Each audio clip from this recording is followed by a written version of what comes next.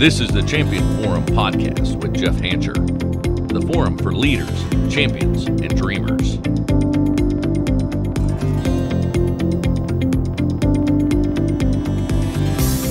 Hello everyone, Lem Woodson here, welcoming you back to the Champion Forum podcast, and riding shotgun with me in the studio is none other than Mr. Jeff Hancher himself. How are you, Jeff? Fantastic. Happy New Year. I wanted to tell you this. I ran out of time today, but actually I'm just going to make it a cliffhanger. Okay. I was going to stop by the store today on my way into the studio and get you a gift.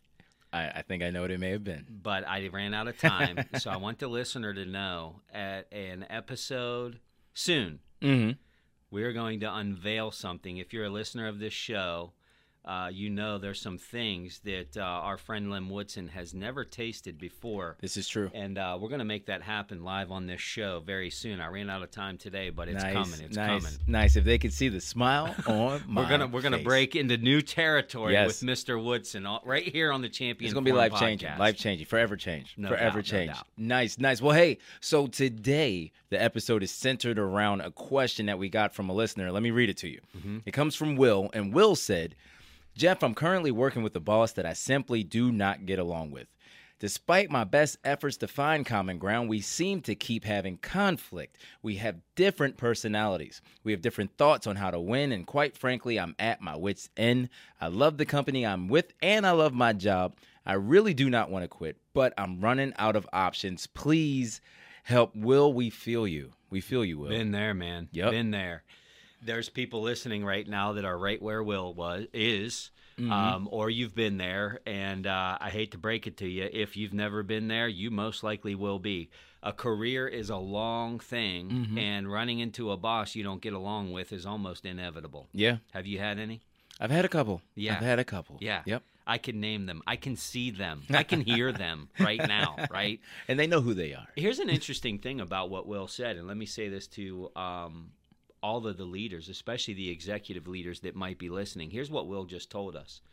Will just told us that he wants to stay with the company. However, he has a boss he doesn't get along with. Yeah. As an executive leader, take note of what Will is saying here. He's saying he would rather stay in spite of having a bad boss.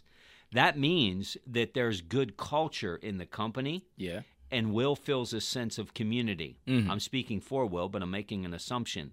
This should tell the executive leader listening how important these two things are. Now, oftentimes, survey after survey, we hear that people don't leave companies, they leave bosses. Yep. So we got to fix this. Yeah. We got to think about it. And, Will, I feel your pain. I have been there myself. As most of you know that listen to the show, I spent 24 years with the same company. I loved the company that I was with, and I loved every job that I had. I loved the pursuit. I loved the growth of the company. I loved the people that I worked with, the relationships that I built there. There was one time in my entire 24-year career that I was at the closest I ever was to leaving the company. Interviewing, quite frankly. I can say that now. It's almost weird to even say it now. Yeah, I know, right? But I was interviewing. I was contemplating making this move from this company that I endeared, that I loved. Well, why did I get to that place? It was a leader. It was a leader. I couldn't see past it. I couldn't see how this was ever going to end. I couldn't see beyond this bad leader, and I was just ready to throw in the towel. But I thought to myself, I've been at this company how many years now, and I'm going to let one leader ruin all of my efforts? Yeah. And I thought, you know what? Before I do something that drastic, I should probably at least seek some advice and some guidance on what to do, because I was carrying this burden. Why? Because I didn't want to come off like the crybaby and the person that couldn't handle anything. In my, crazy mind, I thought quitting was a better option than looking like a crybaby. Yeah. It's silly, right? Yeah. It's silly. So I sought some advice. I sought some mentoring during that time, and I began executing on the advice. And I'd love to tell you that after I executed, it created this perfect environment between me and the boss. It didn't. But it definitely created a better environment, and it opened up some additional doors based off the conversations I had with this mentor. And so I want to share a few of these best practices today as well. For you, Will, of course, you're in the moment. But for anybody that's listening that may be in this boat as well, again, it's safe to say that the length of our career, it's likely you're going to run into a bad boss. True. The best option is to attempt to navigate the bad boss first before throwing in the towel on your career. Yeah. After all, if you think about it, if you're listening to this show, leadership means something to you. The heart of every great leader is conflict resolution, right? So you have this bad boss, go execute. Yeah. Go execute conflict resolution. We have the ability to influence up. Yes. I talk about the 5 authority types, the legal, the punitive, all of this stuff. It's the reverent authority that always gets the greatest impact. When you can lead up and you can influence up, you are exercising reverent authority. Yes. That's a great indicator that you're going to be a great leader. So don't just see this challenge that you're having with your boss as the end. See it as the opportunity to execute on your influence. I like that. And so here's a couple things that you may be able to work on right away if you're in this position. The first thing is you got to know your boss's preferences, and you need to start adapting to them. And I know you're hearing this, and you might say, I'm not going to fall in line. I'm not going to be a sheep. I'm not going to just be cattle to the slaughter. I'm my own person. I'm going to do it my way. Suit yourself. You're probably not built for leadership anyway because you're not willing to compromise some things. When I'm saying know their preferences and adapt to them, what you want to begin doing is observing your boss's behaviors and their style, their preferences, their pet peeves. Matter of fact, we were just talking about it before the show started. We were talking about fast talkers and slow talkers. Yeah. And I said, one of my biggest pet peeves is slow talkers. It's like I'm a fast-paced person. Right. Now, that doesn't make a slow talker a bad person or a bad leader. I just don't like it. Yeah. I want to get to the point. It's not right or wrong. It's just a pet peeve of mine. Right. You should be picking up on these clues from your boss. Are they fast-paced? Are they quick to make decisions? Are they decisive? Are they slow to think about things? They need time to process information. How do they like to communicate? Are they all email? Are they the one that does the flyby and the drop-in? Do they love the lengthy text? What's that look like? The more you can match your style to your boss's style when communicating, the more they're going to hear what you're saying. True. This is like, I remember somebody gave us the book when I got married, The 5 Love Languages. Have you read this? No, but I've heard about it. It's a must read because it's like, we're not thinking the same way. Yeah. You think this way. I think that way.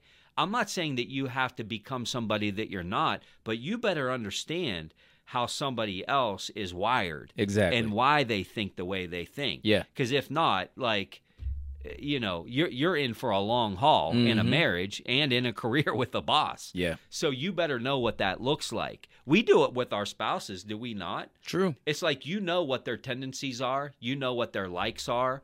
Look, I could give 2 rips about a dozen roses. I could care less.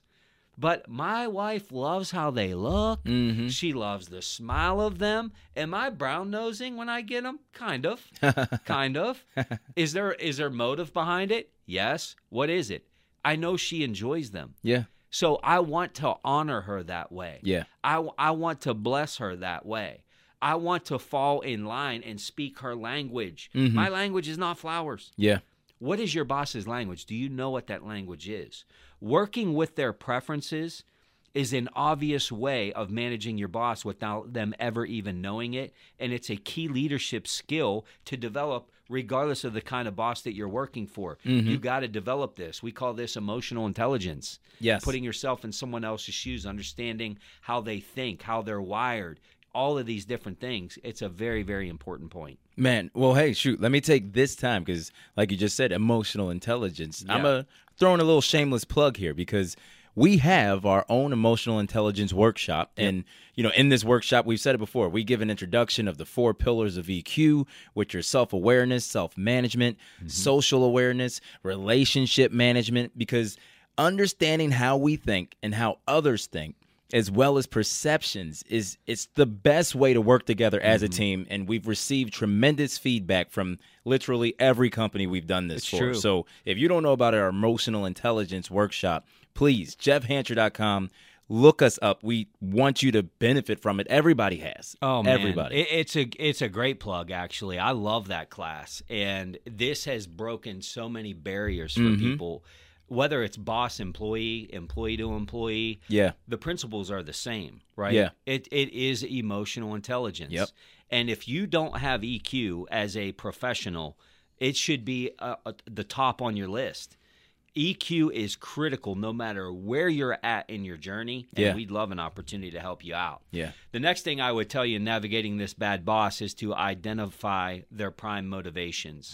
We got to know. We got to know what makes them tick, what motivates them. Right. The better you understand what your boss does, and more importantly, why they do it, the better positioned you are to deliver results and manage expectations that your boss has. You have to be asking yourself questions like, what do they care about? What keeps them up at night? What do they think about? What are they worried about? What are they concerned about? What would they love more? And what would they love less on a daily basis? We should be trying to plug in some of those holes. How much importance do they place on impressing others? How do they measure success? What do they think about failure?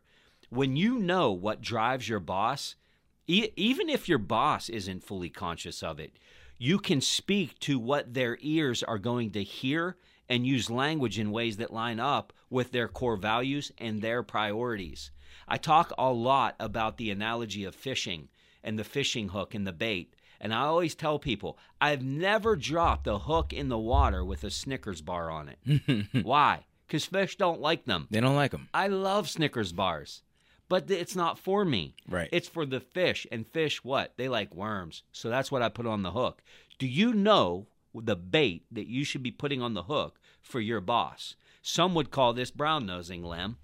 I call this being tactful. Yes. This is tactful. Yep. This is the right thing to do. Absolutely. Start speaking their language. The next thing you have to do, hold yourself, put the seatbelts on. Y'all aren't going to like this. You got to support their success. You have to. You have to help them win. And while it may sound counterintuitive to support a bad boss in becoming more successful, there is absolutely nothing to be gained by making them look bad and going to war to make them fail. Yeah. Nothing good comes from that. If they're as bad as you think they are, they're likely going to do a pretty good job of that all by themselves. You're not going to have to worry about it. Exposing their incompetence is only going to compound your own misery and may damage your reputation. Yep. And your reputation is not worth any boss. I can promise you that. By doing what you can to help your boss succeed, you lay a great foundation for greater success yourself. It may not be an immediate reward, but in the long run, you can never lose by helping other people win. You will never lose by helping other people succeed. We should always be asking ourselves, how can we help our boss win regardless of the relationship with them? Not only is this good business, it's the honorable thing to do. Yep. We got to do it. I remember we did an interview with Austin Armstrong. He was a young man, senior in college. He was blowing up my DMs, asking me questions. Jeff, I'm going in. I'm about to start my career. What do I do? We had him on the show as a guest, and it was just rapid fire. Go back and listen to it if you're a young person listening. And one of the questions he said is, how do I get in good graces with my boss and get opportunities to stand out? And I told him this. Frequently, you should be going to your boss and asking them this one question. What more can I do for you before I leave the day? Man, this thing opens up opportunity. It's true. Here's the thing. Yes, to your bad boss too. We want to help them succeed. It's good business and it's honorable. Yep. The next thing is you got to speak up. When all else fails, you've tried everything that you know to try, you need to speak up before you decide to part ways.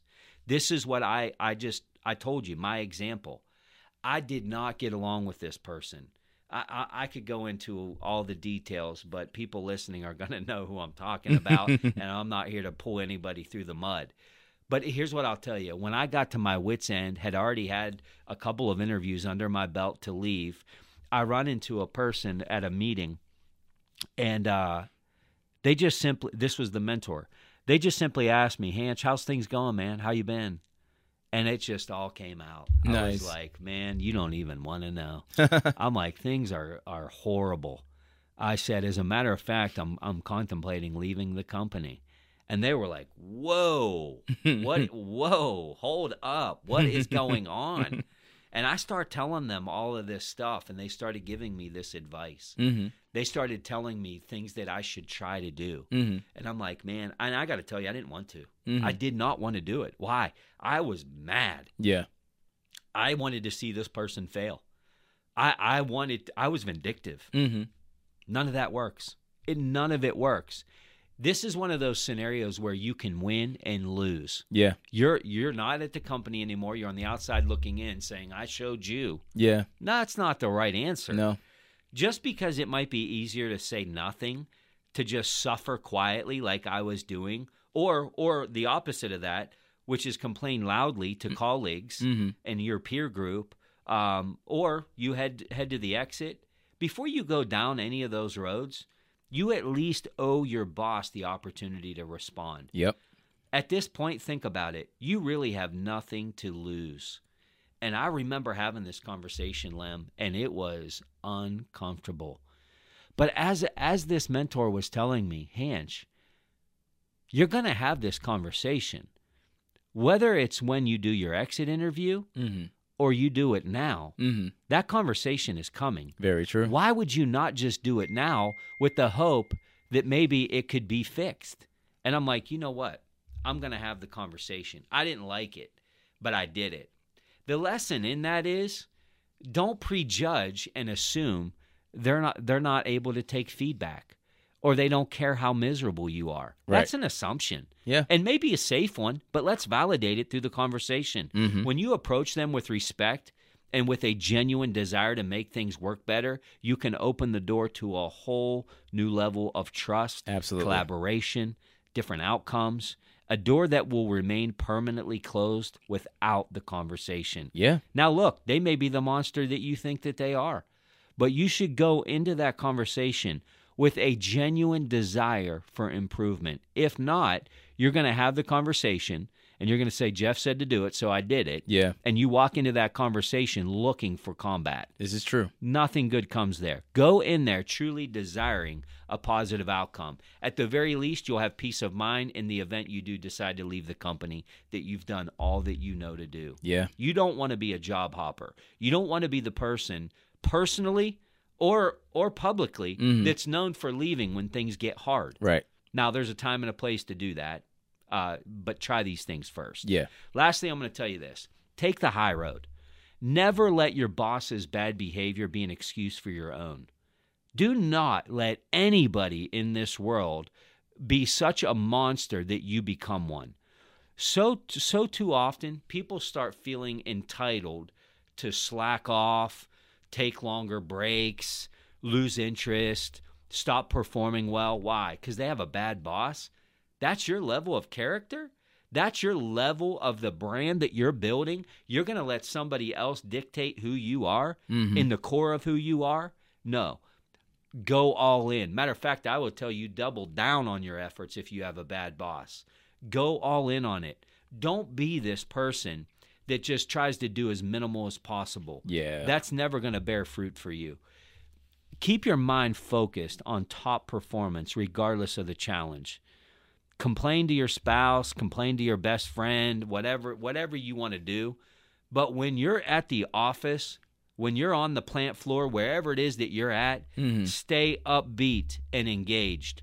We have a shirt out, Lem, I think you have one. Yeah. It's on the shop. Attitude is free. It's absolutely free. You don't pay a thing for attitude. You decide. Attitude is not a skill. Yeah. It's a choice.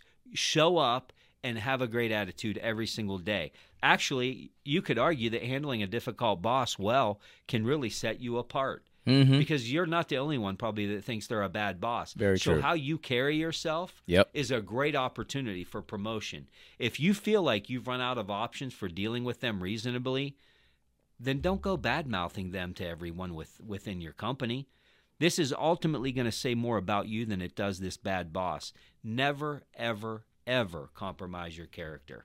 Man, that's some sound advice. And like you said, I'm sure that you are not the only one that thinks that, No. Chances are a lot of people are in the same boat with the same person. Right. So taking these steps will set us, I say, head and shoulders above the rest. They'll notice. They'll notice. A smooth sea never made a great sailor. This is a Very character true. building opportunity for you to overcome. Yes, it is. The pressure is a privilege. Well, Will, I trust that the advice Jeff gave today is going to definitely assist you in navigating through this tough decision. So, as Jeff said, at some point we will face a bad boss. So, how are we going to navigate this? And that is the opportunity to help us grow professionally when it's done well. So thanks for the question, Will. And as always, if any of you have questions that you would like to have answered on the show, be sure to email us at jeff@jeffhancher.com. So thank you for joining us today. Keep navigating your challenges well, and never forget that you have been set up to be a champion